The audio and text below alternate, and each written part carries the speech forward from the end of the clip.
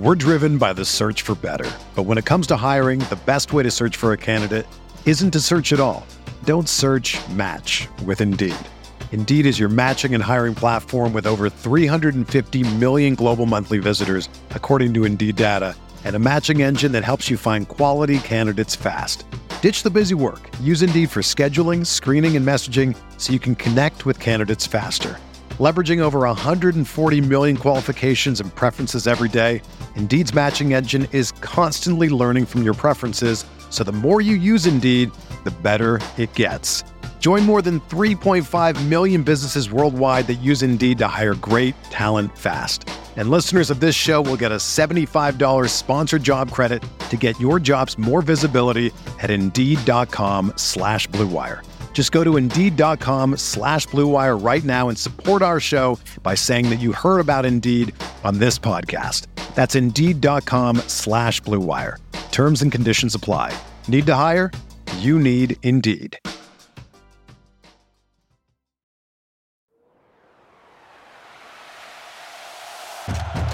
Breaks a tackle, watch out! Burst of speed! Look at this freshman! Welcome to the home of professional football, Canton, Ohio. Hello and welcome to another episode of the College to Canton podcast, the perfect show for any and every college football and NFL fan. I'm your host, Stefan Laco. You can find me on Twitter at StayFunLaco, and I am joined by the man, the myth, the legend, the Travis May. You can find him on Twitter at FF_TravisM.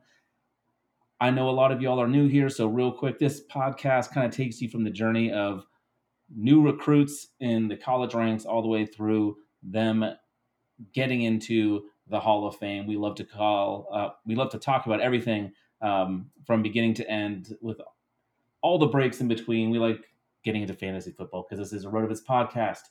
Travis, we just got done watching the Kansas City game. There was a lot of hype this week. We're talking about some of the rookies and what they did last week. We were excited about a Kansas City running back. And how do you feel now? Yeah. So I mean, not super. Also, hi, welcome. Yeah. Hi. I mean, we're just diving in. Don't mess around. I mean, I don't necessarily enjoy the first 2 or 3 minutes of podcast where there's the banter back and forth and people that still think news and notes need to be a thing and all that. So yeah, everyone read them 4 hours ago on Twitter. Right. Just jump right in because we're talking rookies. I mean, this show is basically about the transition from college to pro. I mean, that's what we do with Devy and Dynasty and all this stuff. So rookies, jumping in right away. No quarterbacks matter this week. Don't need to mess with that. So there are currently 0 quarterbacks in this class. But I love that you were like, we'll start off. We can go position by position. We can start off with quarterbacks. Oh, we're done. And the quarterback discussion is done because there was not a single touch opportunity, anything for any quarterback that is a rookie in this class. Hooray. But yeah, so you mentioned Isaiah Pacheco, Kansas City Chief. By the time you listen to this, I guess everyone will already have known that he only had 2 touches on the Thursday night matchup against the Chargers after actually having, 12 touches and in his first game for the Chiefs. And yeah, last week, this week, whatever you want to call it, that was your sell window, because when a 7th round ish, I think it was a 7th round pick for the Chiefs has, or for anyone for that matter, has a decent week or a decent window of production, you sell them right away for an automatic profit, because but wait a second, Travis, not going to really give us a bunch of long-term production. But what about Chris Carson? He was a 7th round pick. Yep, and he's retired, and that's cool. Like, and there's gonna right. But it's just the safer bet to always win on your initial investment, even if you miss out on something like that, is to just cash in and turn your 4th round rookie pick into a future 2nd round rookie pick immediately. And that's the kind of deal I was seeing for Pacheco just this week. So bravo to all of you who did that, because that was the correct move. Yeah, I was never sold on him in particular this offseason. He got a lot of buzz. A couple of guys that we'll be talking about, I got some buzz, and I just wasn't biting. And I'm probably going to be wrong on some of them, but so far through 1 week and one game. It was pretty smart of me not to be buying all this late buzz on these late round running backs that were getting a little bit of hype out of camp. Yeah, I mean, and we always want to get excited about rookies, especially if like we happen to have drafted them later in our rookie drafts, and we're like, man, it's just that it's the ownership bias. Yeah. It's the what we already have is now shinier because we have it, and so yes, my precious. It's hard to let that go. Yes, exactly. Oh, have you been watching? Have you been watching the Lord of the Rings? The Rings of Power. I've not, but I'm going to. Okay, I just caught up. So nice. Episode 4 drops tomorrow night. This is not. Well, hey, we'll have that podcast later then. Yeah. but yeah, man, I this rookie quarterback class, we kind of knew, given the draft capital investment, it was going to be disappointing. Even though I still believe long term a few of those guys will have an opportunity. And the running back class, again, we knew was rather shallow this year as well. And we've known that for years now, but it really, really looks shallow at this point early on. I know it's still super early, only through 1 week and one game additionally of action as of this recording. But we basically correctly identified this class as a Breece or bust kind of class, even, coming into the beginning of the spring. And it is kind of looking that way. I mean, I definitely like Rachaad White still, but man, outside of Breece Hall, week 1 was pretty gross. And so let's talk about the positive first, because Breece Hall, actually, even though the Jets threw the ball 59 times to running it just 17 times in their in their game, which is an absurd ratio, Breece Hall actually had plenty of those targets that went through the air. He actually had 16 total opportunities. That is his rush attempts and targets, 12 total touches. Really, really positive signs that he's going to work his way into a real role right away. I mean, 10 targets in your first NFL game as a running back. So like his receiving target market share, like 17% of the targets on the team went in the direction of Breece Hall. And he had 38 receiving yards, rushing yards, 23 total. I mean, it's not great killer totals, but he's playing for the Jets and it's his first game. So, well, I mean, what are your thoughts? Because to me, it immediately says he is pushing Michael Carter for this job now. I think he's going to be the guy by midseason. I was surprised to hear people surprised at how much work Michael Carter got. And to me, I thought we just kind of knew that Michael Carter was going to get a lot of work early, and Breece Hall will gain more and more as he gets more experience. So I thought this was super encouraging. And while people might be like, yeah, Travis, we get it, it's because of the game script. It's like, yeah, but it's the Jets. So this game script is likely going to be something that follows them around all year. They're not going to be playing from a super comfortable, we can run the ball every down because we're up by 24. They're likely going to be in this situation. So I think it's really positive for Breece Hall that he was utilized so much through the air. Again, 10 targets. I mean, from the running back position, that's amazing. From any position, it's amazing. But I think, I mean, it might be his high mark for a while, but I think it points to something that is likely sustainably predictable on a week-to-week basis. Yeah, and if he is in line or at all set to have like 15, 16 opportunities every single week, that's solid. That's not going to, win you your week most of the time, but in a weaker class at the running back position, a guy that's going to have that kind of workload and have that percentage of his team's overall opportunities, that's a huge win. I know we want everybody to just hit the ground running and be the next Najee Harris from last year, but that just doesn't always happen. But Breece Hall, again, I mean, when you post back-to-back 1,700 yard from scrimmage seasons and, basically have every production score hit that we like to see at RotoViz, we're going to be really excited about him as a prospect. And he is, again, still very much so, regardless of any format that you play in, the 1.01 top rookie in this class.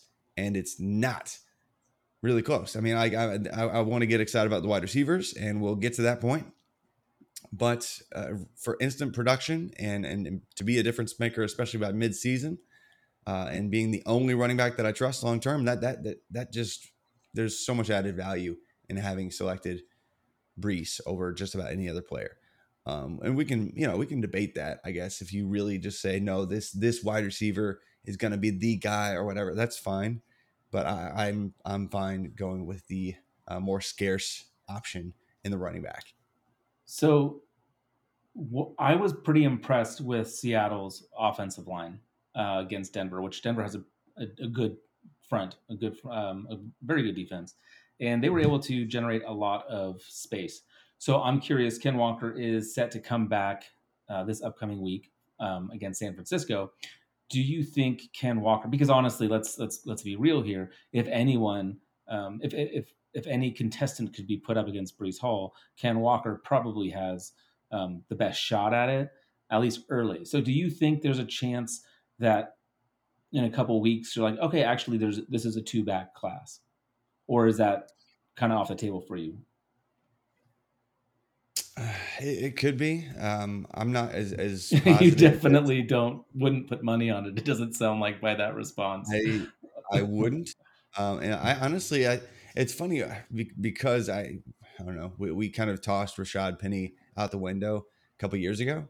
But really, if we look at how successful he was down the stretch last year and how much he was used this past week, I think he had 14 touches. Like, I don't think any other running back had more than like 2 in that backfield this past week in their first game. And maybe that was just because Kenneth Walker wasn't healthy. But I would bet that Penny holds that job more so than I would Michael Carter, like versus Breece Hall and Rashad Penny versus Kenneth Walker. So I mean, I like both of them, but I would definitely bet on Breece to have a larger share faster, given his competition and his talent level. And Kenneth Walker, I think, just lags behind. And I'm not sure how active he will be in the receiving game. I mean, we love to see that production in college. It didn't really happen. I think he can catch passes, but I'm not sure he's going to be utilized in that way. So I would much rather go with the upside of Breece. And I think even if Kenneth Walker gets plugged in, it's very unlikely that he is like super high upside at any point until maybe way later in the year. Yeah. I don't know what to think about Seattle. I mean, yeah, Travis Homer had 1 carry, Geno Smith had a few, but yeah, it was all Penny, and I don't think that they're just going to hand it all over to Ken like you were suggesting. So I do think it is pretty much going to be Breece or bust. Another guy I wanted to talk a little bit about because he was getting a lot of heat coming out of camp. And after cuts were made, and he was kind of the only guy standing, and that's Dameon Pierce, and he also had 12 touches this week, 11 rush attempts.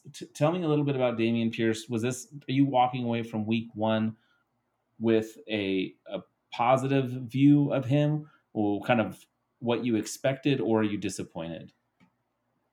Well, I mean, we kind of talked about this 2 weeks ago, really just about this being 100% an opportunity play because the talent and upside wasn't there in college. And he wasn't, I mean, he was okay on the sample that he was, asked to rush. But we kind of knew that he went in the draft where he did for a reason. We wanted a bunch of other guys to land in the spot in which he did. And so there was good reason to think, man, this is a huge opportunity for Dameon Pierce, man. He could really cash in here. And truthfully, he had 12 touches, overall 12 touches, which is the exact same number as Isaiah Pacheco and Breece Hall in week 1. But he just disappointed ridiculously so on those 12 touches. So not great. And really, I wanted him to see, I wanted to see him get more passing work. Also didn't happen. So maybe things change for him. Maybe he develops and grows into that role and can really take advantage of the opportunity.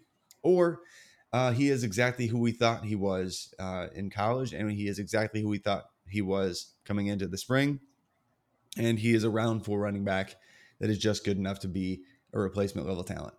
That's kind of what we thought he was. So I'm not really Yeah. surprised. I'm disappointed because I thought the opportunity was greater than that. But hey, here we are. That's Dameon Pierce. Yeah. The more things change, the more they stay the same. And that is Exactly. definitely true for your love with Rachaad White. Some things Well, will that's never not die. changing. Yeah, that will never die. Let's talk about him though. He again didn't have a huge PPR performance or anything like that, but he did have 8 touches on the week. Now we have some more injuries on from the skill position players in Tampa Bay. Do you think Rachaad White sees an increase in his role, or maybe you think he doesn't need an increase? 8 touches is just fine, given that most of them will be through the air. I think it's really tough to roll out Rachaad White any given week in your lineup just yet. But I think he could work his way into more of a receiving role, as that was his specialty at times in college, and showed he could do that. And was one of the best overall talents in this class. And I mean, when it came down to it, I was selecting him in the like running back 2 slot. I mean, I was like fine, just basically just going for it because I was tired of flirting around with making him my running back 2. And really, I think he's long term the second most productive running back in this class, behind only Breece Hall. It's not going to happen this year. It's going to look like somebody else, if not multiple running backs, edge him out this year, even behind Breece Hall. Ken Walker probably does. Dameon Pierce probably does. Maybe Pacheco does, but I think still long term, Rachaad White adds some receiving value this year, and he's super valuable just because if Fournette misses any time, he probably just slots in as the feature back there. So could be a huge value to your roster at some point this year. And Fournette is actually, he's getting up there in age, about 28 years old at this point already. So he's not going to be around for a very long time. He's probably got this year and maybe next year. They could cut bait with him. It's not like an absolute dead in the water. You can't cut this kind of contract situation for Fournette next year. So we'll see. But we might have to wait for a feature opportunity until year 3, which is frustrating. But I think if he does enough this year, the coaching staff really loves him. And even in post game this past week, we're really talking him up. I think it was Leftwich that basically said, "Hey, by the way, Rachaad White did absolutely nothing wrong on any of his touches." Yeah, I mean, that was fantastic. Yeah, so good words from the coaching staff. I love the talent. He got the capital. He had the athleticism. He had the production we love to see. So I think it's just a matter of time with Rachaad White, even though he had fewer touches than the guy that I just kind of was much harsher on in Dameon Pierce. I think long-term his outlook is still very much better than Dameon Pierce.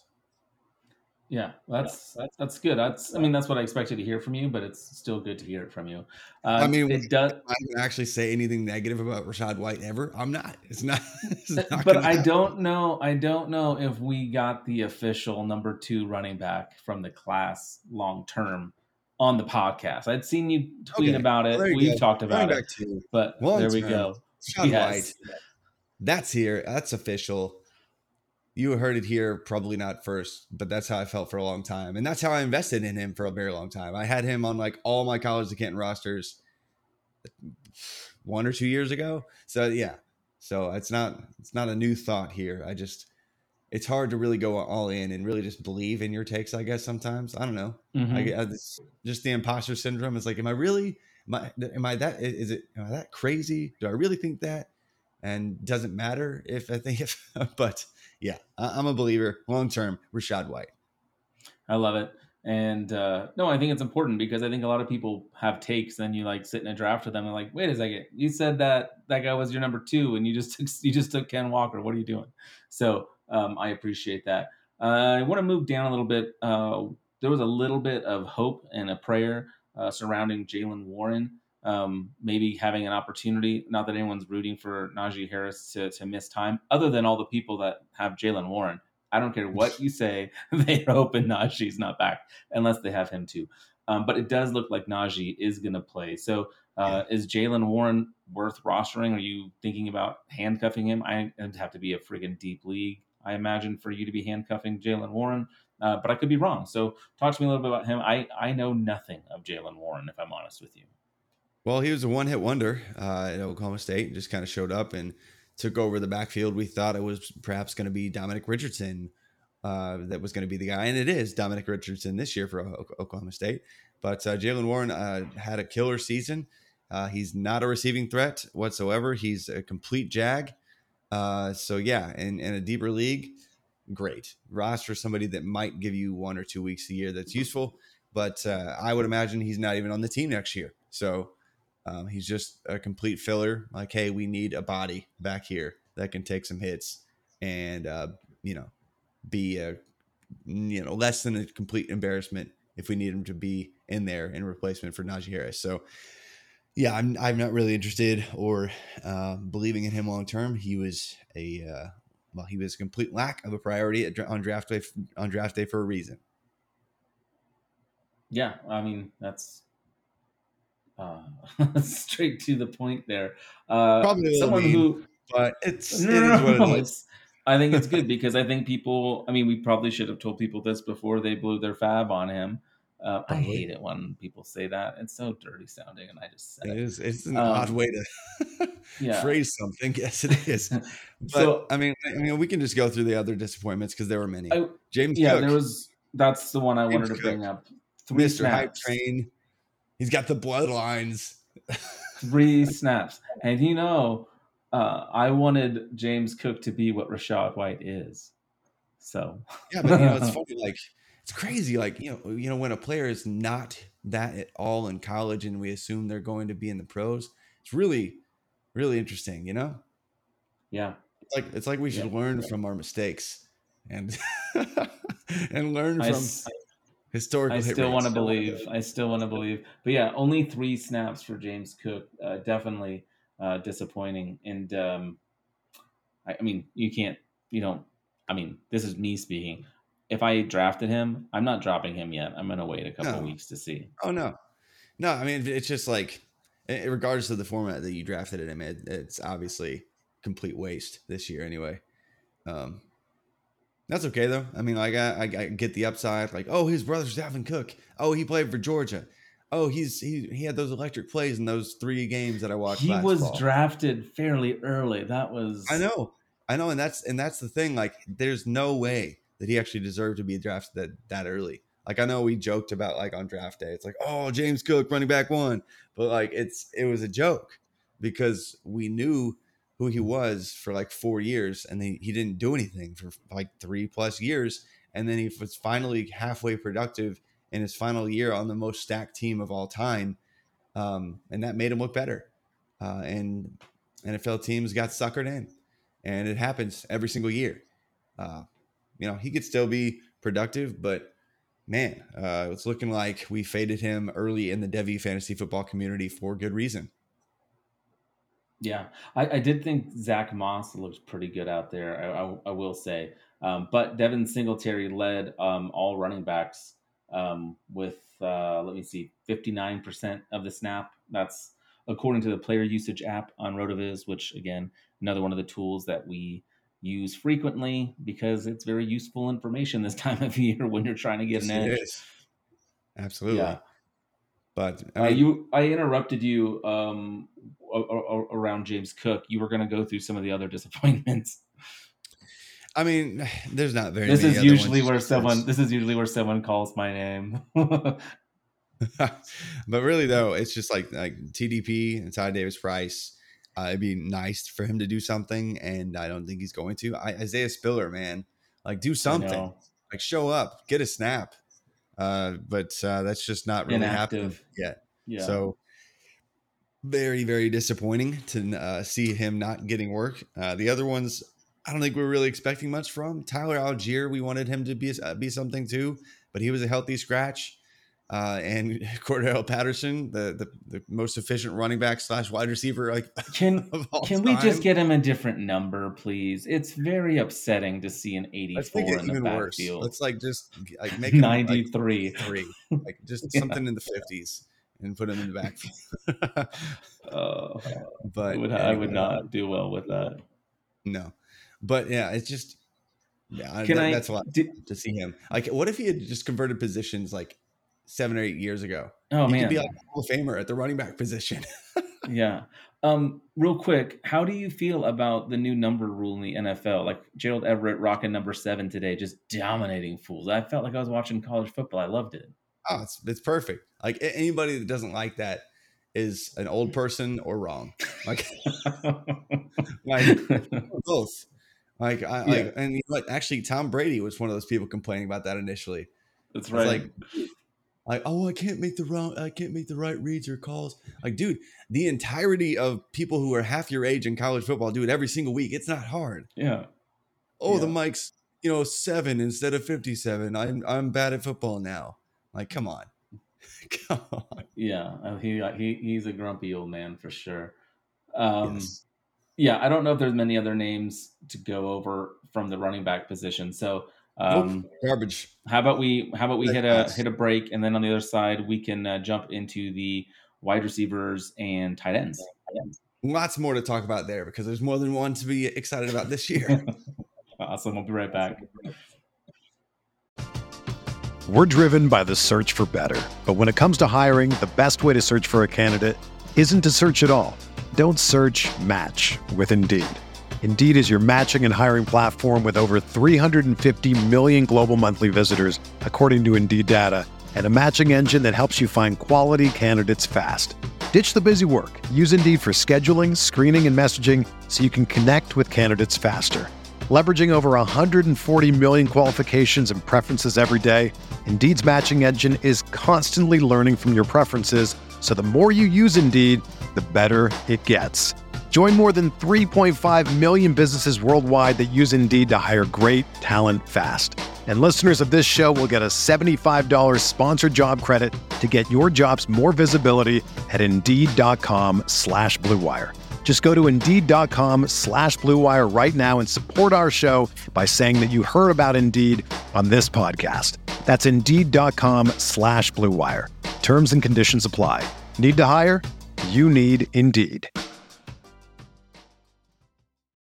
When you need mealtime inspiration, it's worth shopping Kroger, where you'll find over 30,000 mouth-watering choices that excite your inner foodie. And no matter what tasty choice you make, you'll enjoy our everyday low prices, plus extra ways to save, like digital coupons worth over $600 each week. You can also save up to $1 off per gallon at the pump with fuel points. More savings and more inspiring flavors make shopping Kroger worth it every time. Kroger, fresh for everyone. Fuel restrictions apply.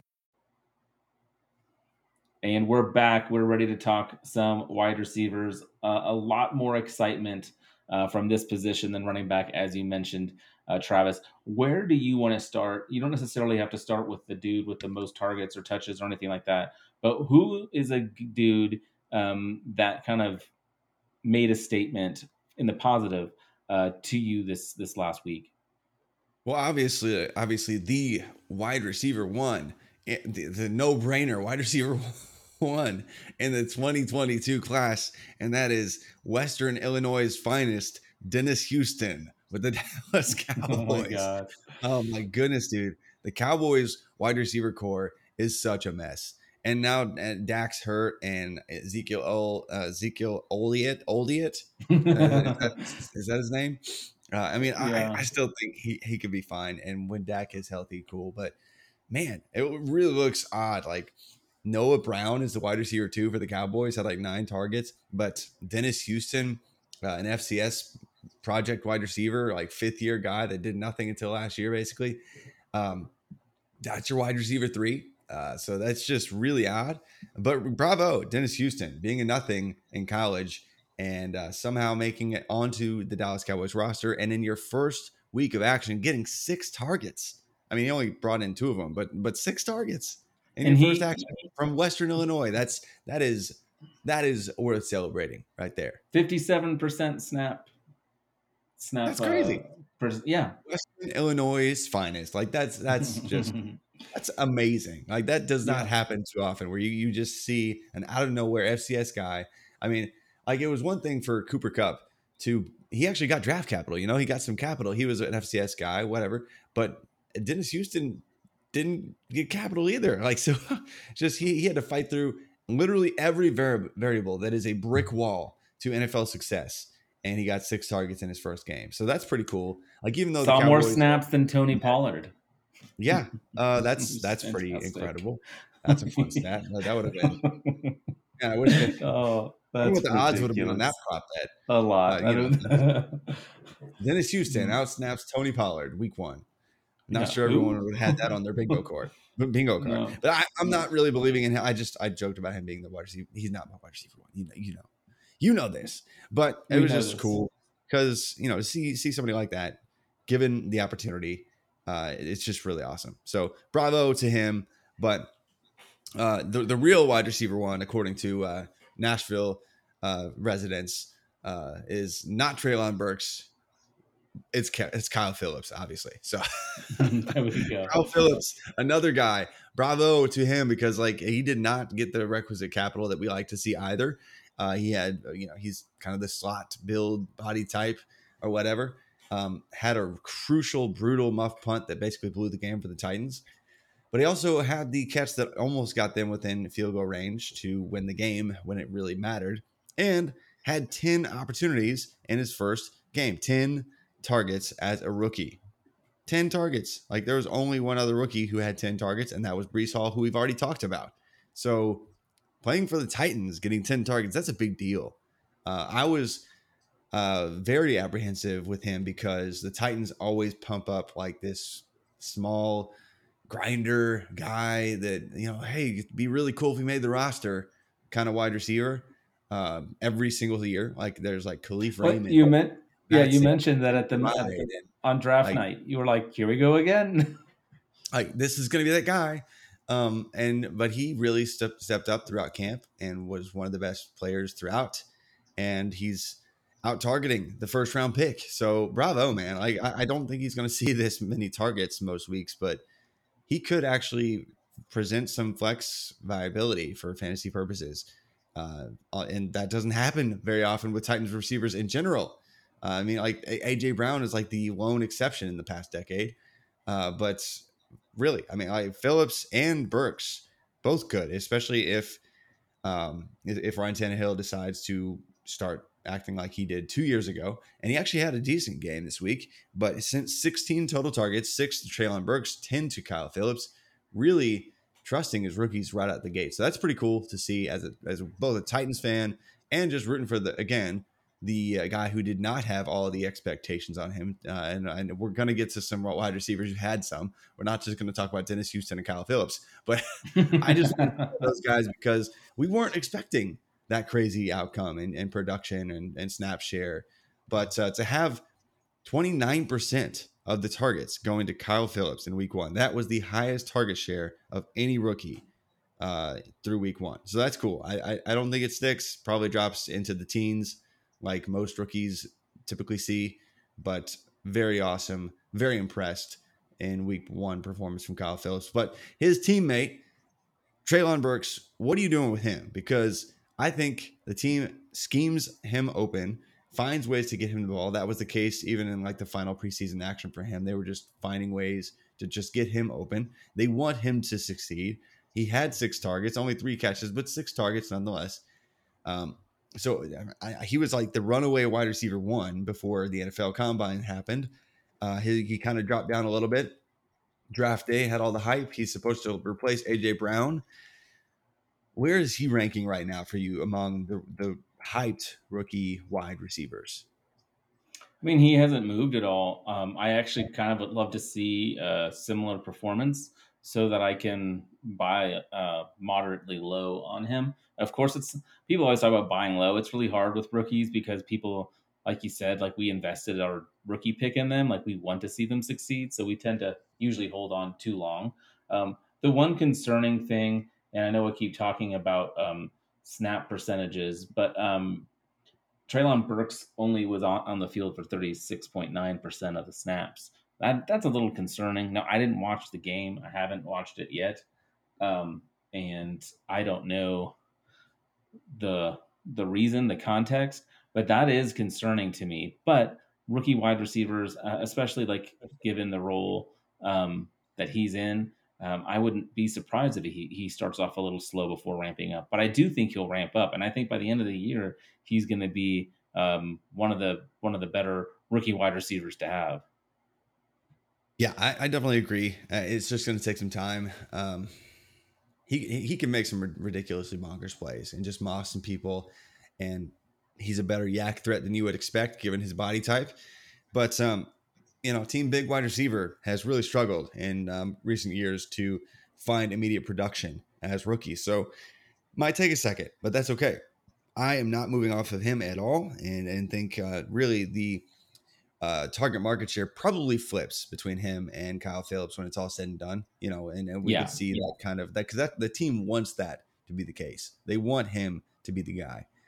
So yes, I was really surprised to see his snap percentage as low as it was, because the Titans really obviously still trust Nick Westbrook-Ikhine to have a decent snap share.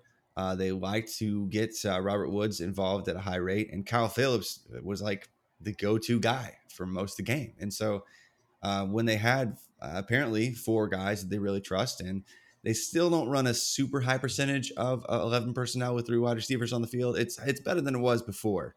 But when you're talking about a team that still likes to run some 12 personnel, with 2 tight ends instead of 3 plus wide receivers, it's tough for a rookie wide receiver to have a high snap share.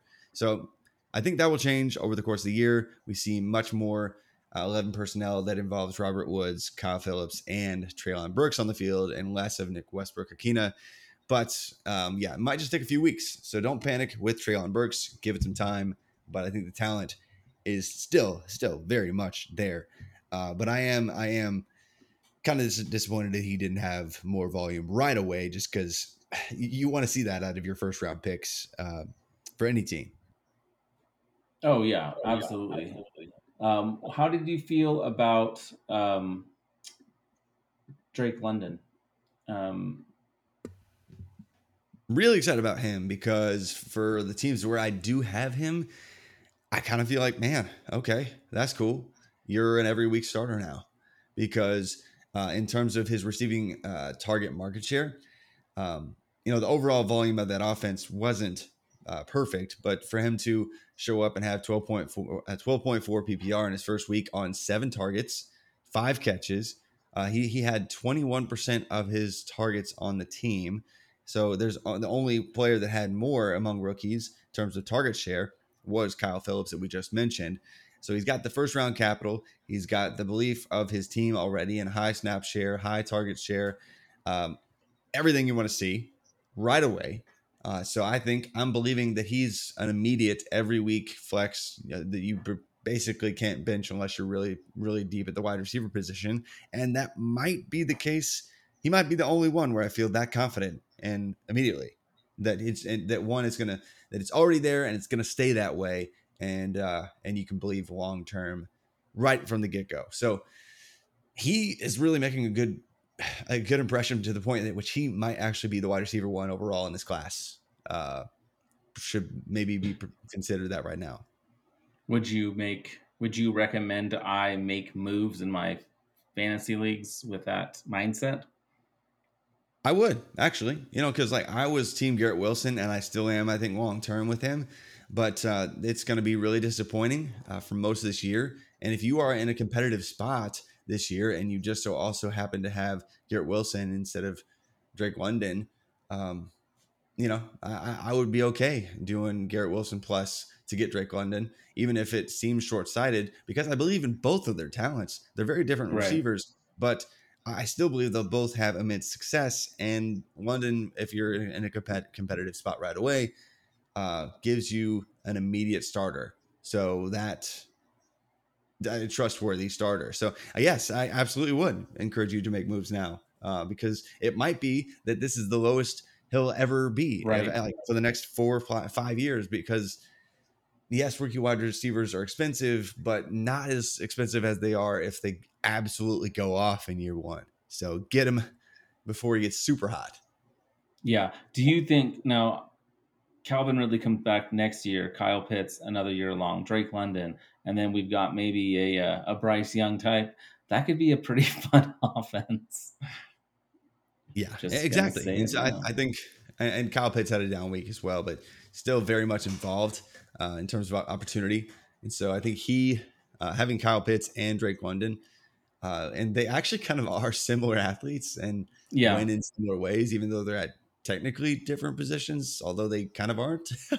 Like they're just monsters who are faster than they should be and more agile than they should be at their size. That's a fun set of targets right there. So yes, Drake London, I think we probably need to pivot and just believe that right now he could be the wide receiver 1 in the class if he wasn't already for you. Yeah, you mentioned Garrett Wilson. I'd like to kind of pair the Ohio State guys together, if that's okay with you. You can kind of go in any direction, but they kind of had a similar production, and so obviously we're talking Garrett Wilson and Chris Olave. Landry went off for New Orleans. Michael Thomas went off for New Orleans. Chris Olave, I mean, he was only targeted 3 times. He did haul all 3 of them in for 41 yards. I think we were hoping maybe that he would be more the deep threat, but I didn't catch a whole lot of this game. It was on a secondary screen. But every time I saw Jameis Winston, he was not YOLOing it like I might want to see for some deep targets for Olave. So what do you think of Wilson and Olave this week, and then, of course, moving forward? It clearly looked like he trusted all 3 of those receivers, though. Like Michael Thomas, super proven. Jarvis Landry, super proven. Chris Olave, they wanted to get him involved as well. Clearly had a high snap percentage for a rookie. And, 3 targets isn't crazy, but he's a super efficient guy. Like he was a super efficient guy at Ohio State, and he's going to be that way in the NFL as well. So I think he'll get more deep involvement when they really want to air it out, or maybe when they have to air it out in that regard. So I mean, Garrett Wilson had more than double the targets. So I think it's safe to say Garrett Wilson is probably the safer option right away, just because of the competition surrounding him for targets. But Chris Olave, I think long-term is going to be the guy, because Landry and Michael Thomas are probably both on the back 9 of their career. So in a year or 2 at most, long-term, Chris Olave is still very much a highly rated wide receiver and overall rookie in this class. So I'm not going to panic with him either. 3 targets, that's disappointing, but we know what his ceiling could look like. Yeah. And how do you think when Zach Wilson comes back for the Jets, what do you think that will mean for Garrett Wilson? Do you think Joe Flacco, do you think it's a scheme thing that he targeted Breece Hall so much, or do you think it's a Flacco thing and Wilson might actually look for his wide receivers even more? That's just an I don't know thing.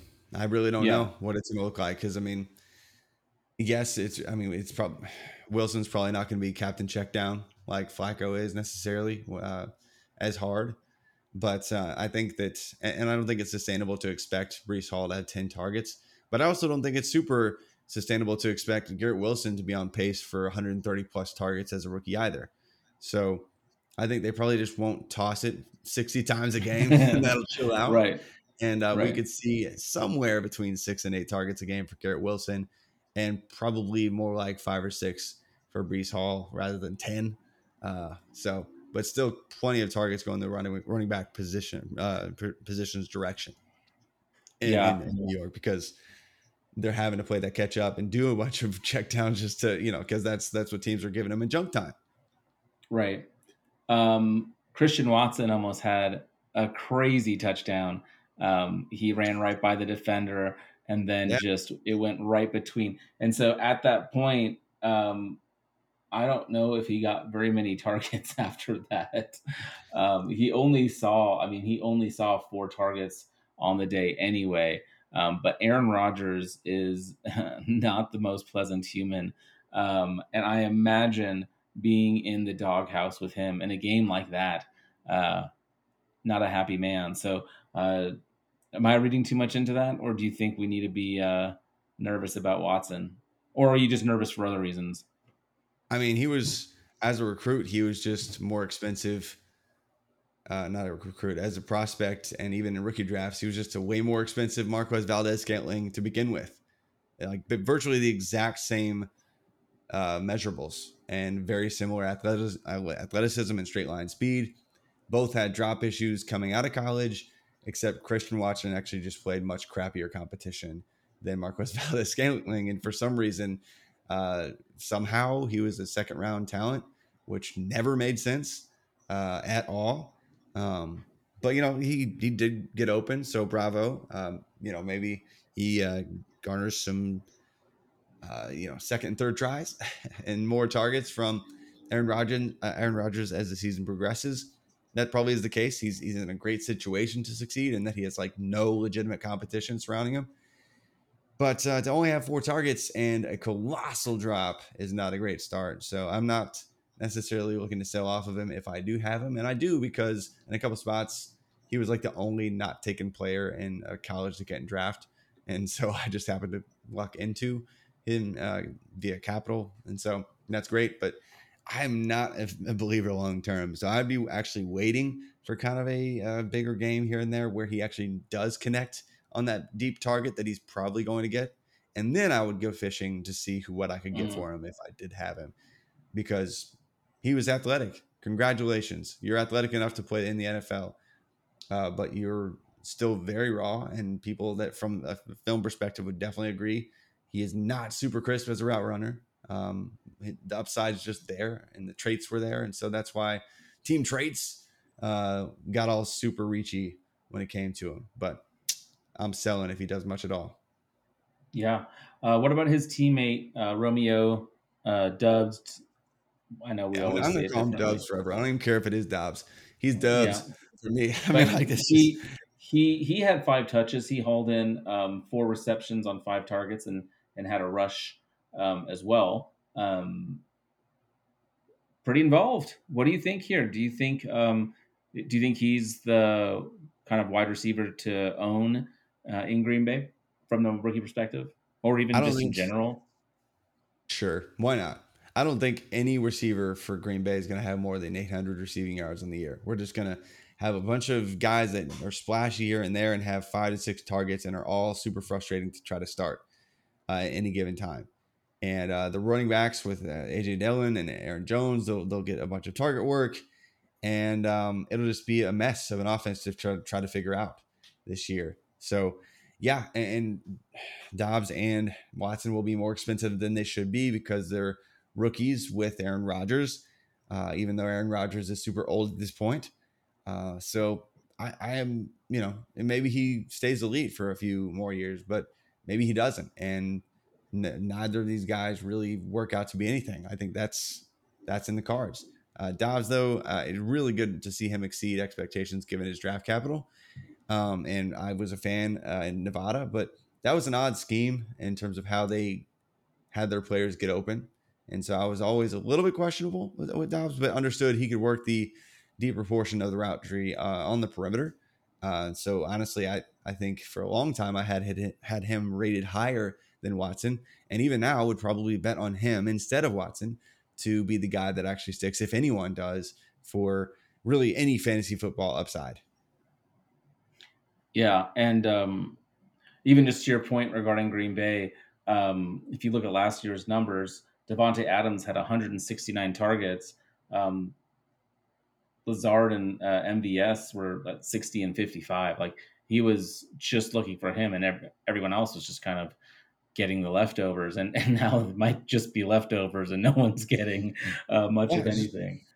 Yeah, it just should be a lot of guys. They're just going to spend most of the season figuring out who the heck they can even throw the ball to, which is frustrating as a Packers fan. It's frustrating as a fantasy manager. It's just frustrating for everyone involved, I think, probably. So maybe one of them emerges. If I'm betting on anybody, it is Dobbs, maybe Lazard, but it's not Watson. That's not my bet.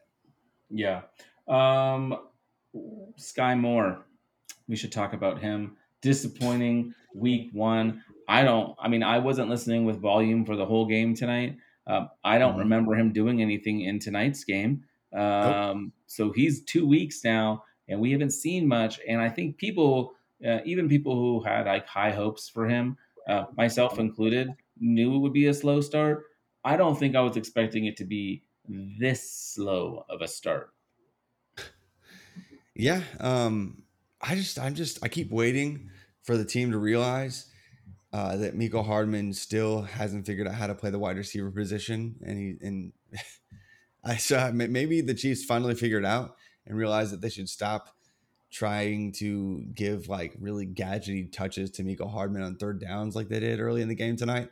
It's just really bizarre decision making. I mean, back in the day, I remember people were excited about Hardman because he went to Georgia. He had all this pedigree, but he was like a converted, like he was quarterback and defensive back, and like wide receiver was like his third position. You know, he was like just figuring it out at Georgia. I made a few big plays and key moments, including playoff games for Georgia. And so there was just this hype train that just was inexplicably just there. Like it never made any sense. He was an athlete. He was an NFL athlete, but he was never a wide receiver. And that is still the case at this point in Mecole Hardman's career. And so, man, figure it out that that's just a waste. I mean, maybe they're trying to do right by him, giving the veteran every opportunity to prove that he's still that guy. But geez, the guy that they reached for in hopes that he would be, the Tyreek Hill replacement, I guess 3 years ago at this point, 4, I don't know. Like that's clearly not happening. So stop trying to make fetch happen, because it's not going to happen. So yeah, and more. It'll happen at some point this year, because Hardman has failed spectacularly every time he's been given a real opportunity. And I think this is his 4th season. But no, the Chiefs, they are a very confusing team to me. Like, I don't understand why Sony Michel was getting so much work today. Or maybe it just felt like so much work because anytime Sony Michel touches the ball, it feels like it's one too many times. Oh wait, no, that was Los Angeles. Never mind. Yeah, you're getting mixed up. But I was confused about that as well. No, Kansas City though, like we said, like using McKinnon a bunch at the goal line. Anyway, I don't get it. But yeah, Sky Moore, I don't know if he was even active tonight, because like he has 0 targets. I don't even know. But disappointing for sure. Alec Pierce, he put up a big goose egg as well. He was targeted 3 times. He was someone that I was not expecting a whole lot, because Michael Pittman exists. But I was hoping for maybe some secondary love, maybe something that he could work his way into. But definitely not encouraging after week 1. It's funny. It's like he had like I don't know, not the worst, but almost the worst adjusted production profile for any day 2, day 3, like any drafted wide receiver. He had one of the worst profiles. Like, again, athlete, NFL athlete, deserves to be on a roster. He'll stick and be on a team for 5, 6, 7 years, but he is never, ever going to be fantasy viable. And we see this time and time again with his particular archetype at the position. Get the guys that have his kind of profile at his level of play do not hit, period. And so, I'm not expecting it to happen at any point in time. I know it's just 1 week, but he was never a good bet at all.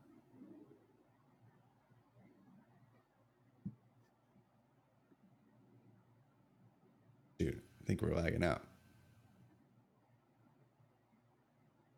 You still there? Hey, I am now. Okay. Did you hear where I landed with Pierce? Nope. He's just is the last thing I heard. Just about 10 seconds. Okay. Well, anyway, I was basically saying he was never a safe bet to hit at all. Yeah. Yeah. It's I have a couple of shares of Alec Pierce because I had again best available option at some point. But yeah, it doesn't mean that we're hopeful or expectant. I know you and I talked about this before the show. I don't think we've talked about him during the show. We're bearing the lead with the number 1 rookie wide receiver on the week up against, I'm wearing the hat because I'm a glutton for punishment, Jacksonville Jaguars. But Jahan Dotson looked really, really good. He had an amazing touchdown catch. Really solid performance. Yeah, so Jahan Dotson was one of my favorites in the class for a long time. At one point, I had him as my 8th overall rookie. Some of the RotoViz guys talked me off that ledge. Wish they wish I hadn't let them do that because 2 touchdowns in his first game, leading all rookies in PPR, had 18 points out of the gate. Yes, it was only on 6 total opportunities, 5 total targets, but 4 receptions and your first action with a couple scores is fantastic. They don't have a bunch of proven guys. In fact, the ones that they have kind of look similar, like Terry McLaurin wins in similar fashion to Jahan Dotson. Curtis Samuel is that weird hybrid. Like they're basically playing him in his college role that he played at Ohio State, like this hybrid halfback wide receiver mess. And that's cool, but that doesn't really threaten the role that Jahan Dotson has. So he's immediately at least the wide receiver 2 on the team, which is fantastic for any kind of top end priority targets right away. So not a huge receiving yard like target market share right out the gates, but I think somebody that sticks and produces right away. And I've already tried to buy high for now this week in a couple spots, expecting him to have a few more given games where he does go off, because I definitely want to make sure he's on my team. My teams that I haven't actually drafted him on. I had a few Devy shares that he was already locked in, so he was already on my team. But I was only actually able to get him in one other rookie spot this year, which is really disappointing. So I am definitely betting on him, despite him being an undersized guy. He had the production profile, and he had it pretty early. So he's not a true freshman breakout guy, but that's not typically how Penn State operates. They kind of pass the torch along to they, at least under James Franklin. That's just how it goes. Hey, can someone tell Parker Washington that, please? Yeah. My Parker Washington shares would like the torch to be passed now. But I think that might be a Sean Clifford problem. But seriously though, Jahan Dotson, first round pick, has the capital, has awesome athleticism, and just a strange build that allows him to have success where you wouldn't necessarily expect it. So really fun just to see. I mean, like that's a great place to end on with wide receivers, because he was fantastic, and I would buy high per se. Like that's probably what it might be get labeled as right now, but I think he's still worth, in terms of market value, much less than he's going to be a year or 2 from now. So definitely worth going and acquiring right now for maybe a late 2023 first even. I know those are like gold at this point, but I don't mind getting somebody who already has the first round capital and the opportunity immediately. Yeah. And already has some production, like Mecole Hardman wishes. Yeah, right. Exactly. But I mean, we can kind of wrap it up with the tight ends here. Not much to say. We kind of knew this was a lack of an alpha kind of class, which is disappointing when you come out of a year where you have Kyle Pitts as the tight end 1. This year, Trey McBride was kind of the consensus tight end 1, and a few other guys that were kind of in the mix. A few guys with like higher not target shares, but snap shares in week 1. Like even though he wasn't targeted, Jelani Woods had a high snap share. And so, promising to see guys getting on the field and maybe the work into roles. But man, there was like only 3 tight ends among all the rookies that even had a target. So I cannot remember a time when all of the rookie tight ends collectively, there were only 3 of them that had targets. And that's Isaiah Likely, Chig Okonkwo, and Armani Rogers, who, by the way, was actually a quarterback when he started his college career at UNLV. A really fun dual threat quarterback, but did the whole quarterback to tight end conversion because just size wise, that makes sense. He's kind of followed in Tim Tebow's footsteps. Following in actually his teammates' footsteps. He's following in Logan Thomas's footsteps, because Logan Thomas is, on his team was a quarterback, converted to tight end, and is broken all the time. So maybe Armani Rogers comes out of nowhere and actually does something. I haven't looked really closely at his snap share, but it was funny. I was like, wait, Amari Rogers had a catch this week? That quarterback? I didn't even know what his positional designation was when I was looking at his stats. Because really in college he was like a quarterback, and then they kind of converted him running back, and then he was like transferred, and he was like everything. Kind of like Keaton Thompson for Virginia. Like he's played literally every offensive skill position. I have no idea where he's going to land in the pros. That kind of one of those situations. So just a really long shot name, but was a really fun college athlete. Armani. I mean, first off, your name's Armani. Armani Rogers could be the heir apparent to an always broken Logan Thomas. That would be kind of fun for the Commanders if that actually worked out for him long term. Yeah, for sure. Dulcich is another guy who didn't get any playtime because of injury. Injury. I think we were all talking about, Twitter was talking about, Andrew Beck was the tight end we were supposed to go for. But yes, he had 3 targets, but he also only ran 3 routes. That's crazy. He ran 3 routes and earned a target on each of those routes. Anyway, it's crazy. Isaiah Likely, yeah, with Mark Andrews there. Sorry, that's super capped, man. Like that's just not gonna be a thing. Hate to say it, but Chig Okonkwo, the Titans tight end, having some real snap work all early on and getting a couple targets. He could be what we wanted Jonnu to be. You know, I think he could work into that role. He's very similar from a body type and athleticism standpoint. He can play that move role, but he can be in line. So Chig Okonkwo out of Maryland, I think he's somebody to definitely start adjusting quickly to his value and expect his role to grow in a class of tight ends that was just underwhelming, to say the least. I think he could be somebody who rises up pretty quickly in value. Yeah, because the other guys there are Austin Hooper is there now, and Jeff Swaim, yeah, walking tight end. You know, so it's the there's room for him, like absolutely room for him to grow into more of a role there. So I expect him to do so, if not this year, by next year in a big way.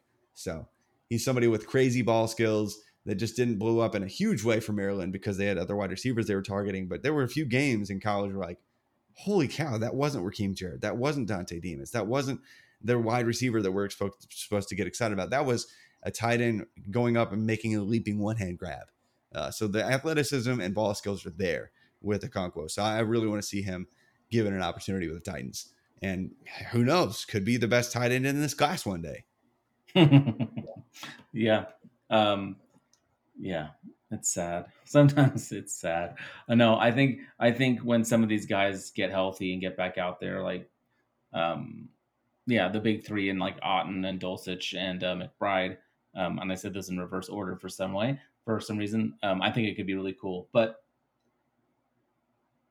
that's a lot of talk, man. Who do you think?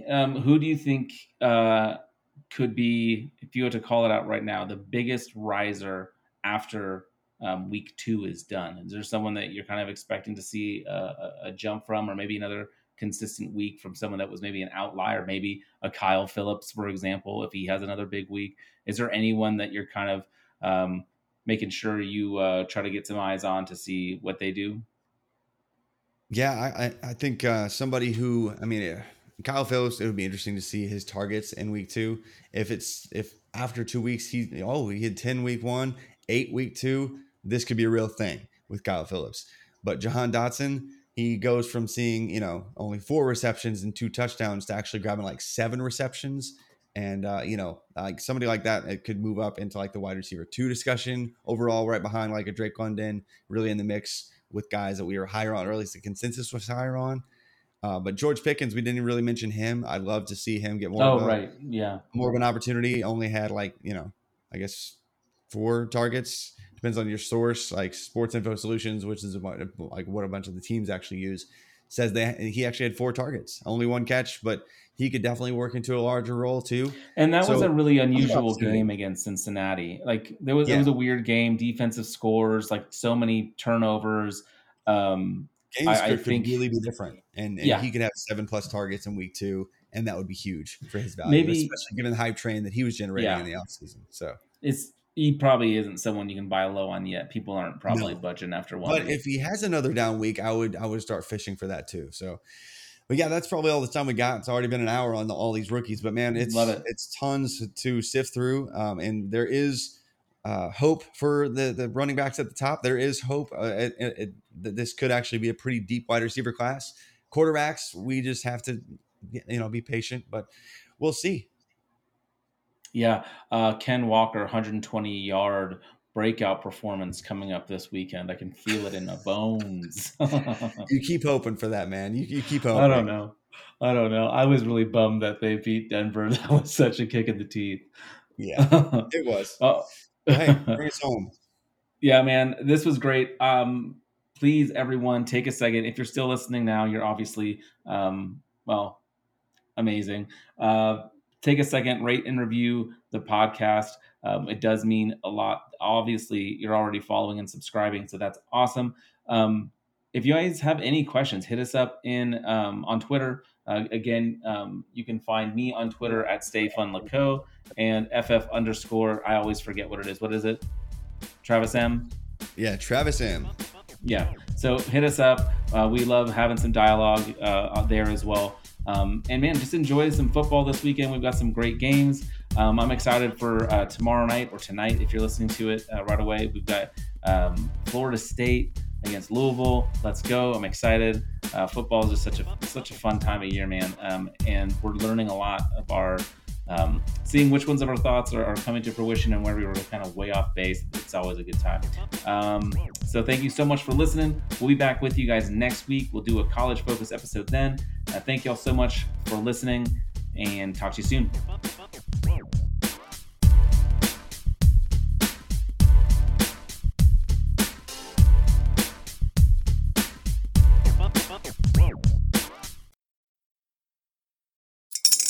Spring is in the air at Littleton Coin Company, and we want to help you brighten your collection. Visit us at littletoncoin.com all month long to enjoy 15% off your purchase. With a wide selection of coins, paper money, supplies, and more, Littleton Coin Company has something for every collector's taste. Use promo code SPRING at littletoncoin.com for 15% off your purchase all month long. Restrictions apply. Littleton Coin Company. Serving collectors since 1945.